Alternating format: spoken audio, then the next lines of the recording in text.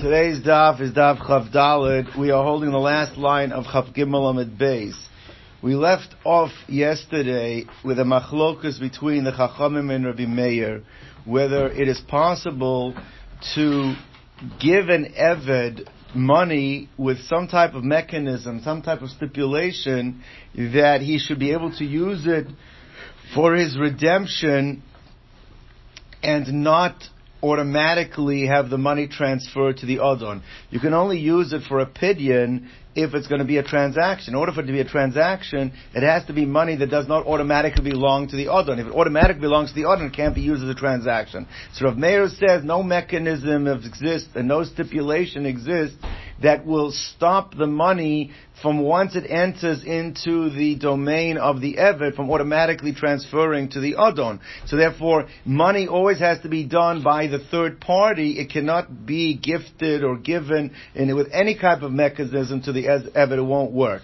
The Chachamim disagreed. The Chachamim, just depending on the different Amoraim, held that there was a mechanism that you could give money to the Eved, and you could say, according to everybody in the Shita of the Chachamim, you could say al menas that you should only use it for pidyon. So if according to the Chachamim, if you say that that mechanism, it doesn't automatically transfer over to the Adon because the Eved himself doesn't have it only for the use of pidyon. Therefore, it would be functional. It can work for the Eved to use that money to redeem himself. Now, the Gemara had tangentially also said l'chora the same machlokas would exist by an isha.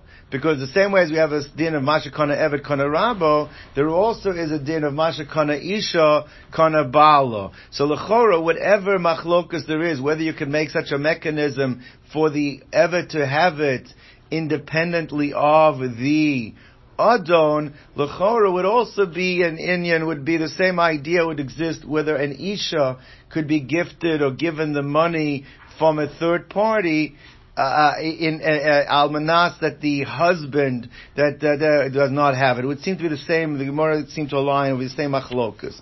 So the Gemara has a question over here. The Gemara says, Rami de Rab Meir, Rami de Rabbanan, Rabbanan. We have a brisa that we're going to quote in a moment, and the opinions seem to be flipped. What we just said now by Eved Kanani, by Rav Meir, that there no mechanism exists that he should be owning it independently, and according to the Chachamim hold that you can, we're going to see that there seems to be exactly the opposite in what they hold in the upcoming brisa. Now, just as a background for the upcoming brisa, we need to understand that there is a din of Pidyon Meiser Sheni.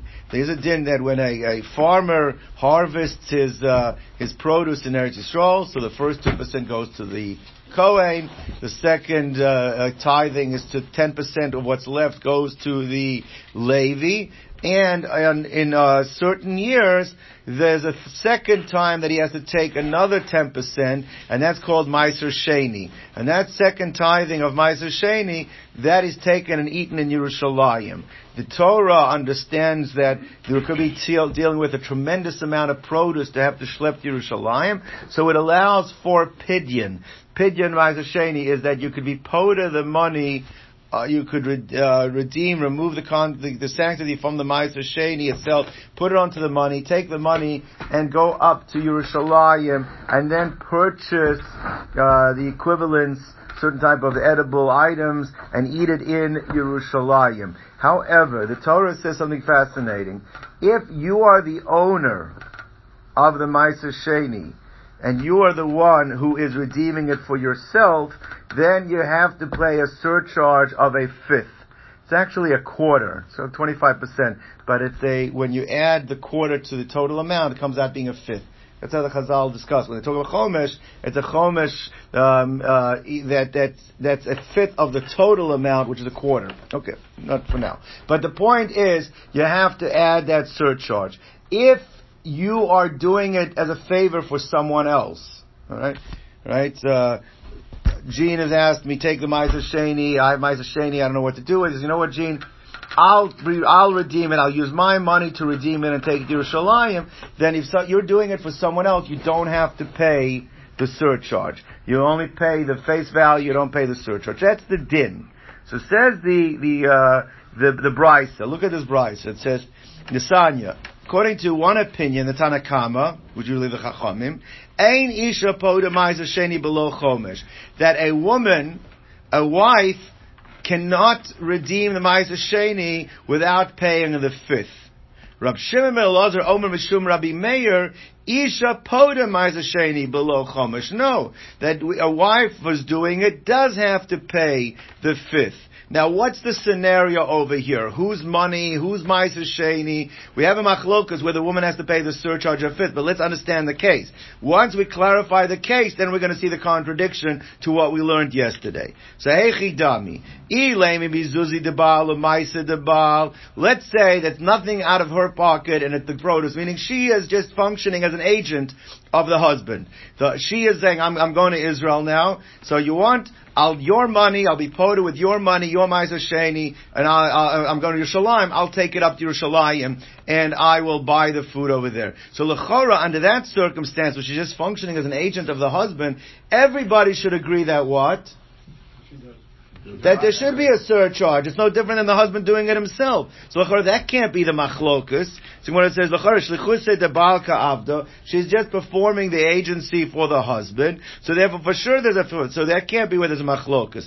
Ella bezuze dido. Maybe the case is talking about, let's say she had inherited money and she has money that fell to her before she got married. So that money is not under the jurisdiction of the husband. The husband does not own it. It's her own private money. So in such a case, though, she's saying to the husband, I'll do you a favor, and your extra Ma'aser Sheni, you don't feel like schlepping to Yerushalayim, I will use my own private bank account to redeem that money. So l'chora, in that case, everybody should agree that what? No fifth. There should be no fifth in that case. L'chora, and I'm going to read it the way Rashi reads it, because the Gemara doesn't read so well. Tosfos actually changes, I think, the girsa. But let's take a look. The Gemara says, l'chora, ella, if it's buzuze dido, if it's her money, u'maiser didei, and it was his Ma'aser Sheni, Ish Amar Rachmana v'lo Isha. That in that case, the Torah says the man pays the fifth, but not his wife. Rashi learns it, even if it's his wife. But Lamaisa, if it's her money, she's no different than anybody else doing the guy a favor, even if it's the wife, since it's her money. So then obviously what's the din over there? In that case, there should not be a fifth. So then what's the machlokas? The only way we could have the machlokas is they're arguing about, that's not the case. The case was, somebody gave the woman money with a mechanism, I'm giving this money to go help your husband to redeem the Ma'aser Sheni, but I want you to do it, that it should be you doing it and not him doing it. The question is, does that mechanism work? That was the machlokas we had yesterday. Do we say as soon as the money's been given to her, automatically it belongs to the husband, and therefore no matter what stipulation was built in, it's considered like the husband's money, and under that circumstance, what? You would have to pay the fifth? Or do we say, no, you can say, it's yours to be poda. Yours to be poda, that stops it from belonging to the husband. Therefore, it's considered like she's an acher, like she's someone else doing it. In that case, there'll be no fifth. Now, that would be a great way of explaining the machlokas. It works very nicely in explaining the machlokas. The problem is the sides of the machlokas now come up problematic, because then it comes out, Rav Meir says that in such a case, there's no fifth, means the mechanism works. The Tanakama, who's the Chachamim, saying in that case that the mechanism still doesn't work, that you have to pay the fifth. It's exactly the opposite by what we had by Evet Kanani. By Evet Kanani, Rav Meir says the mechanism doesn't work, and the Chachamim says it does. So we have a stira in whether such a condition works or because such a condition does not work. L'chora, it comes out exactly the opposite shitas of what we learned yesterday. So Gemara says like this, Elalav, is it not ki hai gavna? It's our circumstance. To akni le'acher, that a third party came along and was makna, wanted to transfer the woman mana the $100. V'amar lo al menat shetifdi bo es hamaiser. I'm not giving it to you unequivocally. I'm giving it to you with a specific intent that you should use it to do pidyon. But ibchash ma'ana, and now it comes out exactly the opposite in the shitas. So what are you going to do? It's opposite. So Abaya says, listen, you know what? If it comes out difficult in the Shitas, Abaya, we find out throughout Shas, he has no problem with switching things around. So he says, okay, then switch it around. Say that it was Rav Meir says you have to pay the Chomesh, and it was the Chachamim say you don't. And this way, what we said by Isha will align with what we said by Evet Kanani, and we have no problems over here. So therefore, Rabbi Epuch, switch it around. Rava very often disagrees with Abai. He says, I don't like that arbitrarily. I just switch it around. I don't do that. We can say a pshat. It's much better to say the pshat. So Rava comes out with a lom de shavort. Now listen carefully. I'm going to explain it outside, and then we'll see it inside in a moment. But Rava is going to say this actually, what this machlokus over here by an Isha is an independent machlokus. It's based on other variables, so there it's not going to be a contradiction to what we learned before. Now, let me explain it to you. It could be like this. It could be, according to, it's not talking about a situation where a stipulation was made. Stipulation was made, according to Rachamim, it's a binding stipulation. According to Rav Meir, that stipulation doesn't work. So what's the machlokus over here by the Ma'aser Sheni? Why does Rav Meir say there's no chomesh, which implies that it does not belong to the husband, it's considered like an outsider doing it, whereas according to the Chachamim say that there is. So it says it's really based on a different machlokus. There is a machlokus in understanding the very essence of Ma'aser Sheni. What is the status of Ma'aser Sheni? The Chachamim Shita is that Ma'aser Sheni is owned by the Balabos.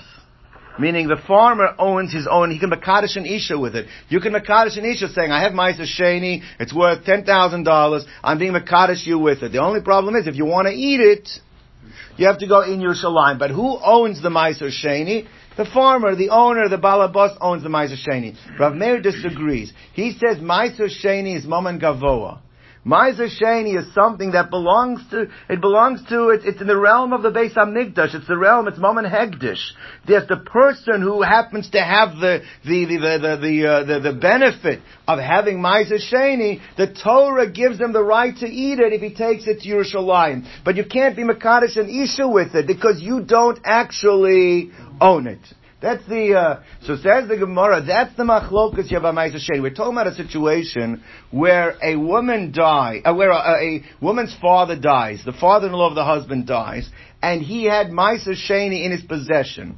Now, mid d'Rabbanan, one of the dinim d'Rabbanan is that if a woman gets something b'Yerusha, the husband will yarshin what she has b'Yerusha for nichse malug. Means he has usufructory rights. He has rights over what he inherits from her. He has rights what he inherits from her, and to be able to use it, nichse malug is like when you can use the pluckings of the chicken. He can't actually use the principle, but he has the rights, the usufructory rights of it. Now you have a situation over here. Ma'aser Sheni fell from the father. According to Rav Meir, the husband doesn't own the Ma'aser Sheni, because the Ma'aser Sheni is not really owned. It's Mammon Gavoa. Since it's not considered really owned, so therefore, when the wife is poda it, even if she's poda with the husband's money, but l'maise, it's not the husband's Ma'aser Sheni that's being nifda. Since it's not the husband's Ma'aser Sheni being nifda, because it was coming from the father-in-law and he doesn't inherit it, so because it's Mammon Gavoa, it's not his own, so therefore on that you don't have to pay the Chomesh. That's why Rav Meir holds there is no Chomesh over there. The Chachamim Shita is that Ma'aser Sheni is really owned. And therefore if Ma'aser Sheni is owned by the Bailim, then as the natural byproduct of the Rabbanan Dikadin, that he yarshins and he has a right to use it, therefore it really is considered to be the husband's. So therefore, when the woman uses the husband's money to be poda it, what's going to be the din? You have to pay the chomesh. That's the machlokas. It's got nothing to do with the machlokas that we learned, whether a stipulation was made or whether it's binding. It's a separate machlokas in whether or not Ma'aser Sheni is considered Mammon Gavoa or not. That's the machlokas. Let's see it inside. How can there ever be Ma'aser Sheni? How can there ever be a chomesh? What's that? How can there ever be a chomesh going to Rabbi? Never own it. It's always mom and No, because the Torah says if you were the one who farmed it, if you farmed it and you harvested it, and was it on that you yourself are redeeming, so therefore to remove your chiyuv that you have, then you have to pay the chomesh. But if it's somebody else's, it came through someone else, I don't have to pay for it. All right, the chomesh anyway. So let's see what's inside. So the Gemara says like this. So. Rava Amar La'olam Lo Tefuk. Don't switch around the shittas. Leave it the way it is. Chachamim say that there is a chomesh. Rav Meir says there's no chomesh, but it's a different machlokus here. V'hacha b'maiser, we talk about the maiser sheni, the osa that came as a Yerusha mibei nosha from the father of the wife. That's what we're dealing with. Rav Meir l'tamei. Rav Meir is going l'shitoso. The amar that he says later on, maiser is maman hegdishu. But like Kani le Baal, and therefore the husband doesn't really own it, the Yerusha. And therefore, when the husband is giving the wife the money to be quoted to Yerushalayim, it's considered like he's doing somebody else's Meiser Sheni. So therefore what? No chomesh. They hold that it's considered maman hedge. It's not maman gavo. It's whoever it is owned, and therefore husband actually yarshins it. He's using his money to be quoted. He has to pay the chomesh. Therefore the husband owns it. It's considered she's an agent of the husband, using the husband's money to be quoted. The husband's rights over this, the usufructuary rights over this, he has to pay the chomesh, and therefore the chomesh has to be paid, and that's going according to the Chachamim. There is a contradiction, a steer in Rashi's. I'm not going to get into it about whether we look at Nichsim Malug like it's owned by the husband or not. He seems to contradict himself. I don't want to get into that right now. And the clue is not the money here; it's the ownership of the fruits over here. Well, it has to be the husband's money. It's the husband's money. Yeah. No. The husband's using his money. The Shiloh way the husband owns the Meiser Sheni. Right. Tana, we learned in a Brisa. Now, our Mishnah just said that how does an Eved go free? Our Mishnah says an Eved goes free with Kesef Ali de Atzmo or Beshtar Ali de Acherim, right? But it never mentioned, which the Brisa mentions, is there's another way an Eved goes free. An Eved goes free, an Eved Knani, B'Shein V'ayin. That if you knock out his tooth, or you knock out his eye, or anything that is similar to that, so the Evarim, organs or limbs that are similar to Shein V'ayin, that's another way of him going free. So the Rishonim deal with, so why did our Mishnah give that as one of the examples? It's interesting, Tosfos asked the kasha. So Tosfos says, because it could be Shein V'ayin, it's not so clear. Some say that even when you go out with Shein V'ayin, you still need a Shtar Shichrur. In our Mishnah, we're talking about things that you don't need to still have a Shtar Shichrur. When you do the Kesef of your Shtar, you don't need another Shtar Shichrur, Tosfos seems to imply. But these things you do, say if it's not listed. I was thinking this is much more pashut. Our Mishnah, I think we said, is only talking about things that apply by Karka.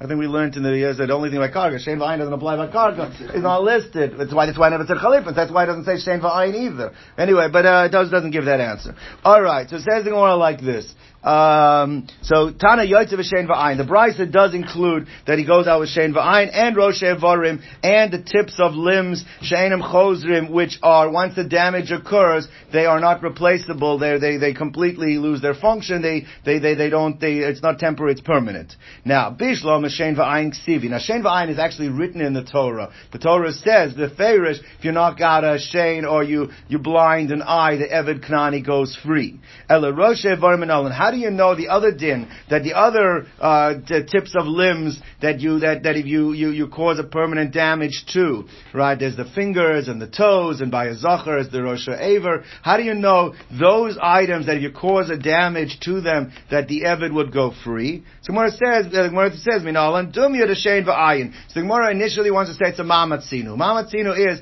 that you have a binyanav. The Torah gave you the example to learn from, and you use that as the prototype to apply to other cases as well. Ma Shein V'ayin, because what is unique about Shein V'ayin? That's Mumin Shebegolui. They are blemishes that are visible. You can notice, person smiles, you notice the teeth is gone, he opens his eyes, you see that the eye is gone. So therefore, these are items that you can see the damage. They're and they're permanent.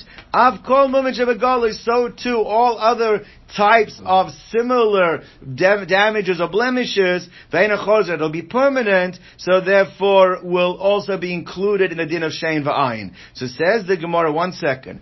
If you're telling me that it's a binyan av, it's a mamatzinu, I'm going to have a problem with that. Because we have a rule that a binyan av, if you have the Torah writes it in one place, so then you can apply it to others. But if the Torah wrote it in 2 places, the din, so then in such a case, the Torah is telling you, don't use this as a mamatzinu. That's why I'm dafka writing in both places. I'm not writing it only one. It's specific to these 2 areas and not to everywhere else. So frek the Gemara lechayra ve'emen nahav shein v'ayin k'shnei ksuvin abayin ke'echad. Let's say that it's considered like 2 psukim that are teaching us the same halacha, and the rule is v'chol shnei ksuvin abayin ke'echad. Then anytime you have 2 psukim teaching us the same halacha, ein melamdin, you cannot apply it as a binyan av to everywhere else. The way to refute that is to show that it's considered to be a binyan av abba mishnei ksuvin. What does it mean, a binyan av abba mishnei ksuvin? It means that each one is telling you information that you wouldn't have been able to learn from the other one. It's true. You could have just written shein, and I would have known ein from it. I could have written ein, I would have known shein from it.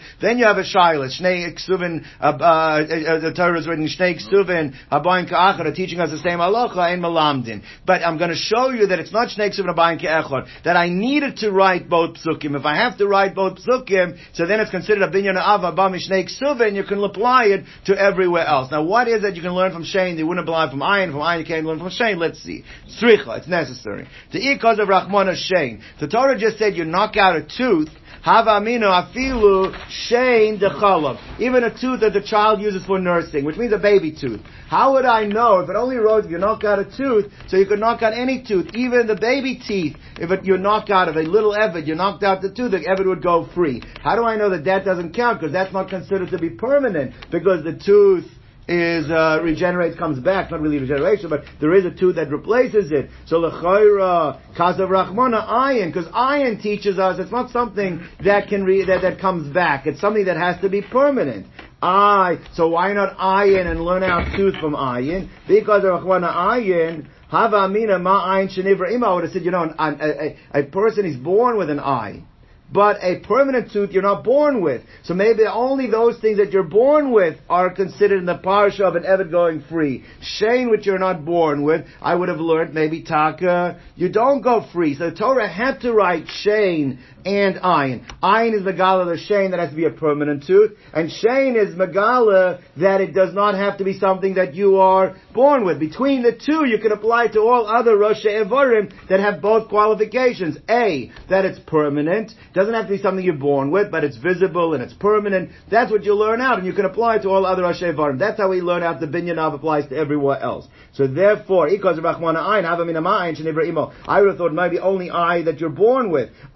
Including only those things you're born with. Shein, by the permanent tooth, loy, which you're not born with. That's why you have to write shein v'ayin. Freg the Gemara, l'chora, if you look at the pasuk, there is a reason to say that it doesn't follow the rule of binyan av, because we have in the rules of the Yud Gimel Mido Shatorah Nidreshes Bahen, one is called a klal uprat, where you have a general statement that is then limited by a specific statement. The rule is that you only identify in the general rule specifically what was in the prat.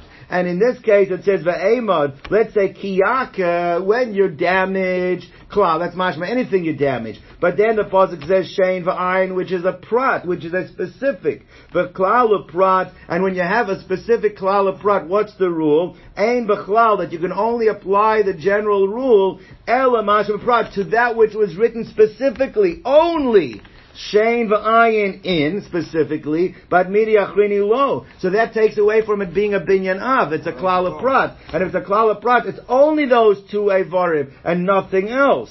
So Gemara says no, because the pasuk continues, l'chav sheyeshalcheno. L'chav sheyeshalcheno is a ribo, is a klal. It's chazar v'kolal. It goes back to being another klal. And therefore it's not just a klal prat, it's a klal prat uchlal. And what's the rule of a klal prat uchlal? It's ka'ena prat, which opens it up to everything that has the similar characteristics to the prat. Chazar v'cholal. Klal prat uchlal, iyat adan ela ka'ena prat. you judge it, you learn out from it anything that's similar to the prat. Ma prat mefurish mum shebegalav einam chosrim. Those that are visible, those damages which will be visible and they're permanent.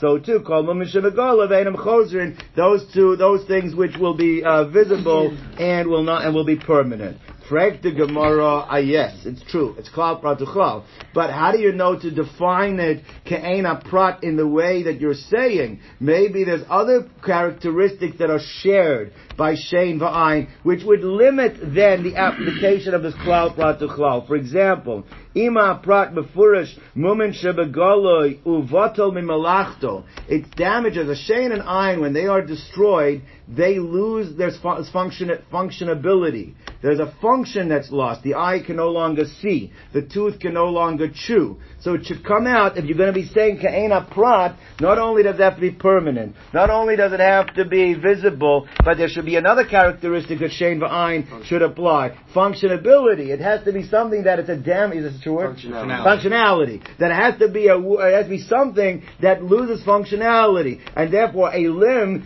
that might only be cosmetic in nature, but not functional, should not be the reason why an Eved would go out, and we're going to see that that's not the halacha. So, frag the Gemara lechora, ima prat mefurish mumen shebegalui uvatal memalachto. Lechora, the prat includes things that are visible, and they cause a lack of function when they're missing. Ve'ena chozer, and it's permanent. Av kol mumen, to only include those type of damages, those blemishes, shebegalui, that'll be visible. Ve'ena chozer, and are permanent. Uvatal memalachto, and there's a loss of functionality.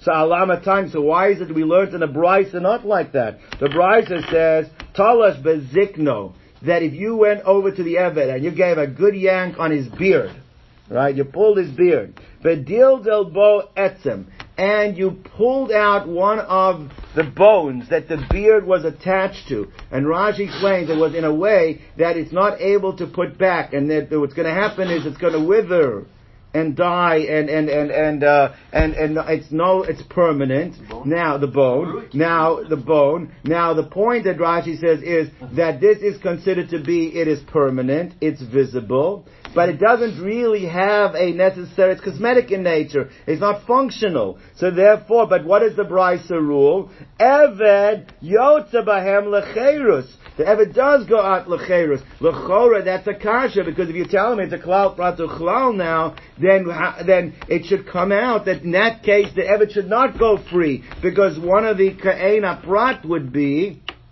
that it has to be a loss of function, and there is no loss of function. Answers the Gemara that this brisa is not following the rule of klal prat to klal, but it's following the rule of ribui miut ribui. Remember, we had this a number of times in Shas already. By the way, today is the 1334th daf in Shas, if you're keeping count. So anyway, so therefore, there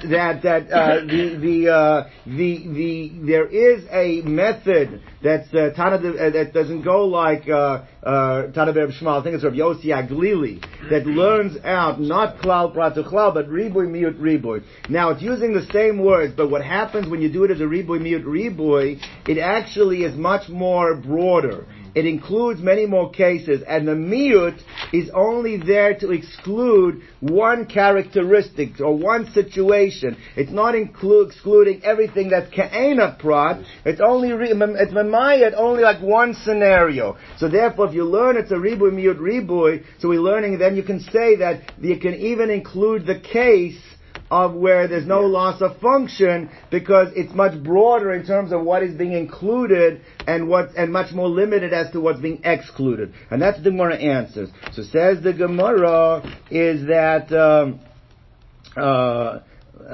where's the place? That this Tana understands as ribuyahu, as a ribui. It's a ribui miut ribui, and therefore that's it's much more broader. So frag the Gemara, I ribuyahu afilu hiko al yodov et samsa. So then it should include what happens if you damage an Eved and you hit him on the hand and his hand withers, but it's only a temporary situation. Eventually the hand will come back to its full strength, its full vitality. So it should still be Yotze Lecherus, because the Chora, once you're being marba all situations, how do you know that permanence is a characteristic required for that? So Nami, also in such a case, the Eved should go free. So why is it that we learned that Yodo, that if you hit him on his hand, but and it withers, but it's going to be returning to its original vitality. Ein Eved Yotze Bo Lecheros. So Gemara says because I know that. Because Im Kain Shein V'ayin Maya Hanile, then what are you using Shein V'ayin for? If you tell me that even if you tell me it's a Ribuy Miyut Ribuy, and it's much broader, but Shein V'ayin have to be excluding something other than Shein V'ayin. So what else is excluding? So at least, in the very least, you're learning out the similarity of Shein V'ayin to exclude scenarios that what? That are not permanent. It has to be permanent. So therefore, permanence is a requirement. Functional is not necessarily a requirement. If you use the Ribuy Miyut Ribuy, you only have to exclude one scenario excluded if it's not permanent. But not functional is not being excluded. Einach Chinam, if you use the Klal Prat Klal, it could be that it would have to be not only that it's permanent, but also it would have to be only those things that are also a loss of functionality. Weiter. Tana Rabbona. Bekulam Eved Yotze Ben Lecherus, but Tzarech get Shichur. Divrei Rab Shifman. Rab Shifman, the Tosfos boy mentioned before, Namadal. Rab Shifman holds that all of the Chavdalad Evarim, it's true that you go free, but it's not an automatic freedom. You still need a get Shichur. It means once you go to Beis Din decide, okay, this was a case of Chavdalad Evarim, you still need a get Shichur. That's Rab Shimon's Shita. Rav Meir Omer Einot Tzarech. Meir says, no. Once it's been determined that this is a situation of a chavshi yishalcheno, you're free without needing a get shichur. Rabbi Lazar Aimer Tzarich. Rabbi Lazar agrees with Rav Shimon. He says with Rav Shimon, and he holds that you need a get shichur. Rabbi Tarfon Omer Einot Tzarich. Rabbi Tarfon says you don't need it. Rabbi Akiva Omer Tzarich. Rabbi Akiva says you do need it. So we have a machlokes amongst the different Tanoim whether you need a get shichur after Chavdalad Evarim or not. Now the machriyim lifnei chachamim. To be machriya is saying I'm not taking your side completely. I am making up shar. What's the word for that in English? Compromising. The ones who make the compromise between the opinions of the Chachamim, they said what makes sense is like this. If it's actually Shein V'ayin, on that you don't need a get shichur. If it's the other Chavdalad Roshei Evarim, on that you do. That's what they wanted to say. We'll see why. So Nirin Divrei Rabbi Tarfon, who says you don't need a get shichur. That's Nirin. It appears is correct in the case of Shein V'ayin. Why? Shatorah zochselo, because the Torah gave him the freedom. The Torah is what attributed freedom to him.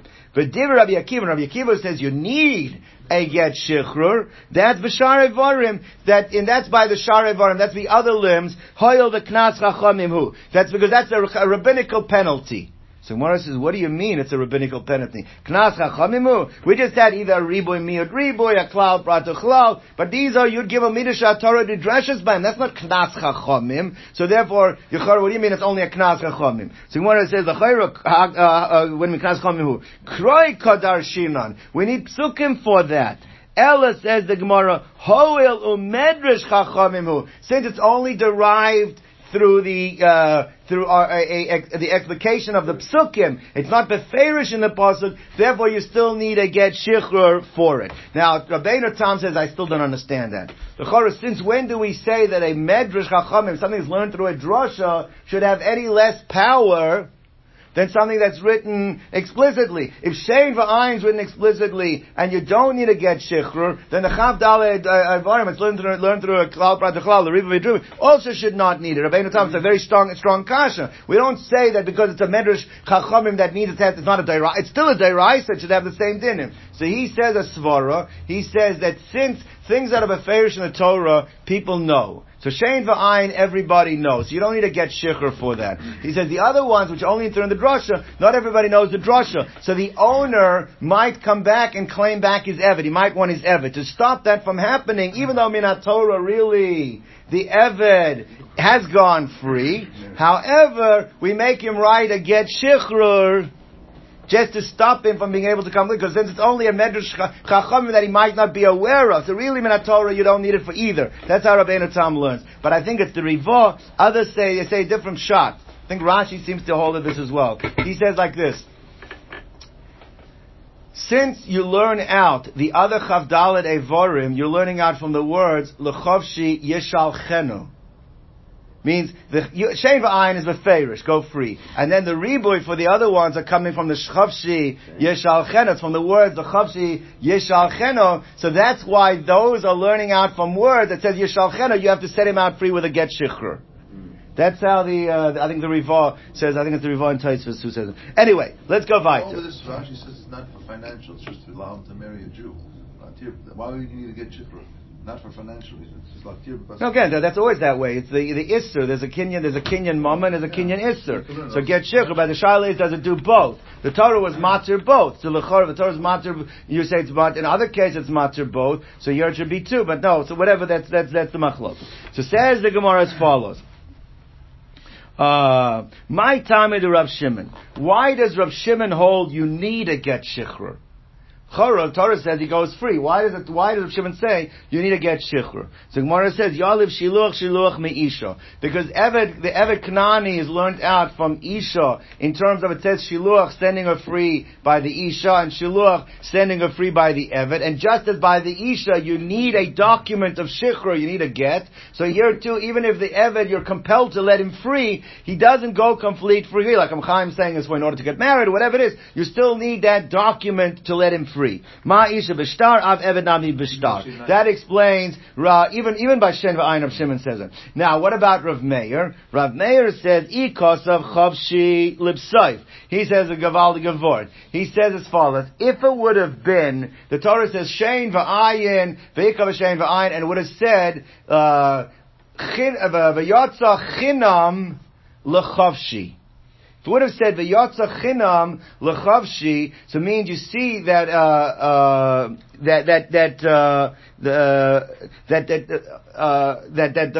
only after, that means you still have to be set free.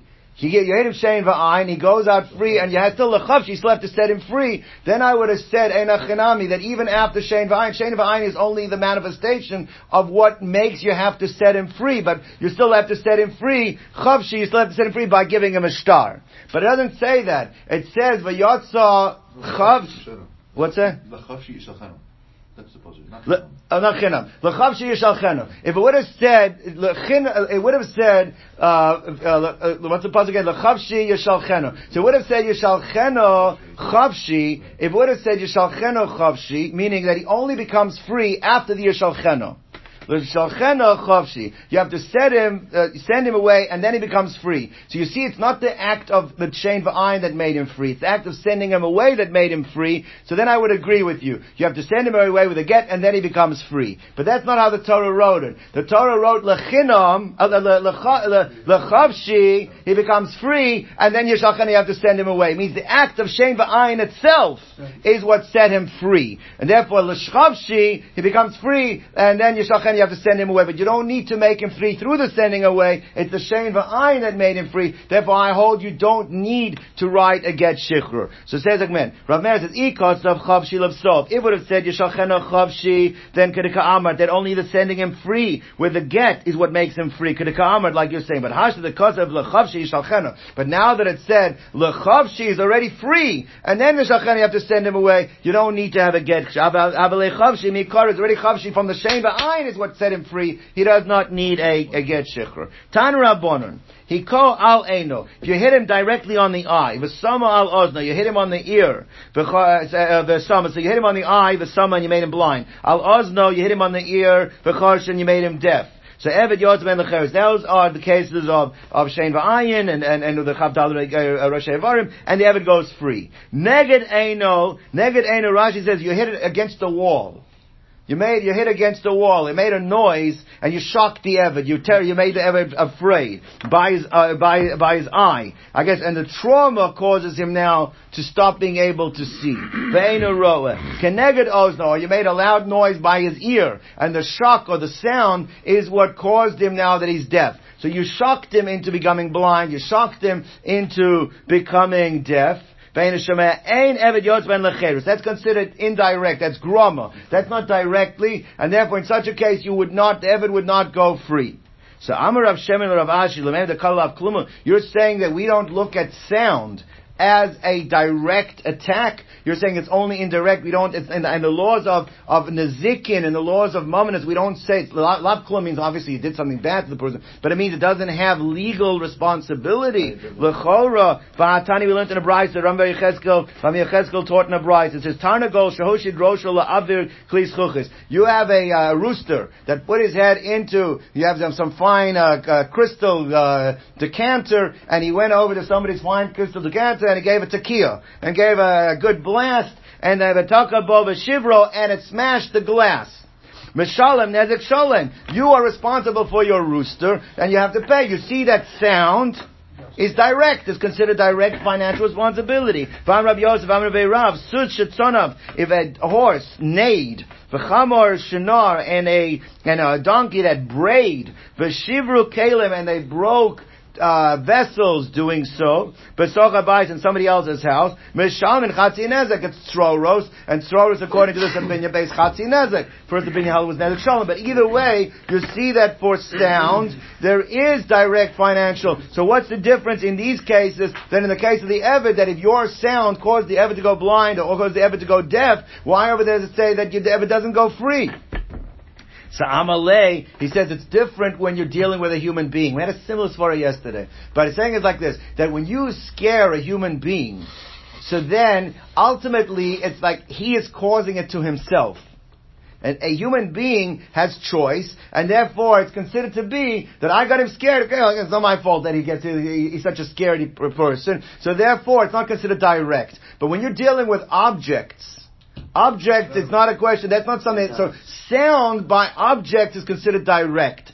Sound by human beings is considered to be indirect. Obviously, it needs a lot more work, but that's the Gemara is saying. So Amalei Shani Adam, the Kaven de Bardas, since he's a person that has the right of choice, the Bardasu ihu mi bait nafshe. When he becomes traumatized, it's like he's causing the trauma. He's choosing to have the trauma. It's a very difficult concept, but it means he's like, what's that? It's more like the grandmother. So that's why there it's indirect. It's not considered to be direct. And that's the difference. So therefore, and we see an example of it. Kiddushin, we learned in a Brisa. Hamavid is chaveiro. If you scared your friend and it caused him to have some type of damage, potter. B'dinei shamayim. Now, b'dinei adam. Now, obviously, this is only in terms of legally suing you in court. In shamayim, you're not getting brownie points for this. Shamayim, you're considered to have done something wrong. V'chai b'dinei shamayim. Okay, so for example, taka ba'ozno. If you went behind him and you screamed in his ear, v'chershon, he became deaf, potter. It's very interesting. It's difficult to understand because that's not necessarily just trauma. That's the decibel level of the. That's right. Achzo, but if you grabbed him and you didn't give him a choice, you grabbed him and you screamed directly into his ear, v'taka ba'ozno v'chersho, that's considered direct and that is chayiv. Again, I think for Ian you have to work on this. All right, Zegmar Viter. Tan Rabon, he ko al eino v'kaso. You hit a guy on the eye and it blinded him. Al shino, and it blinded him, but kasa means it dimmed his eye. Not completely, means it it reduced his vision. Al shino, you hit him on the tooth v'nadada and it loosened it. If they're still functional, not at the capacity that they were, but the Eved has still some level of functionality with these limbs. So then, we can still use them. It doesn't go free. But but if he no longer can use them, so then Eved Yotzei Ben Yedei Cherus. Tanya Idach, we have another brisa that says a different case. Let's say his eye was already diminished vision. Vesama, and you blinded it completely. Shino nedudo, he had a loose tooth already. Vehepila, and you knocked it out. If there was some level of functionality originally, so then Eved Yotze B'Dei Cheirus, then the Eved will go free. But if they were no longer functional when they started, so then Ein Eved Yotze B'Dei Cheirus. So the one says like this, the Chora, why do we need both examples? Basically what we're saying is that as long as something's functional, we view it as the din of Shein V'Ayin. So why do we need both examples that are given? So what is a tzricha? You need to have both examples. Why? If you only had the first case, because over there you went from a healthy vision, from full vision, and now you've taken him down to diminished vision. So you might think in such a case, even if it's still functional, but Lamaisa, you went from healthy that maybe it would go free. No, Kamash Malan, that it has to, if as long as it's still functional, the Eved doesn't go free. Aval Hacha, but in the second case, the Mikara Nami Nahura Kechisha. You might have thought in the second case, even though it's true you stopped him from being able to see it all, but you were starting off with low function anyway. So maybe that the Eved doesn't go free. So therefore, it was diminished function to begin with. Maybe the Eved wouldn't go free. That's why you need to have the second brisa. Now why do you need this? If you have the second brisa, why do you need the first one? And if you only had the second cases, mishum de Samuel Lagam, because at least, even though it was low function to begin with, but you ended up completely wiping out, there's no vision left at all. The tooth is not there at all. So therefore, Mishum de Samuel Gamri, Aval Hosam de Los Samuel Gamri, but there where you did not completely knock out the eye or completely knock out the tooth, right? So Eimalo, maybe there the Eved would not go out. Therefore, you have to teach me in both cases.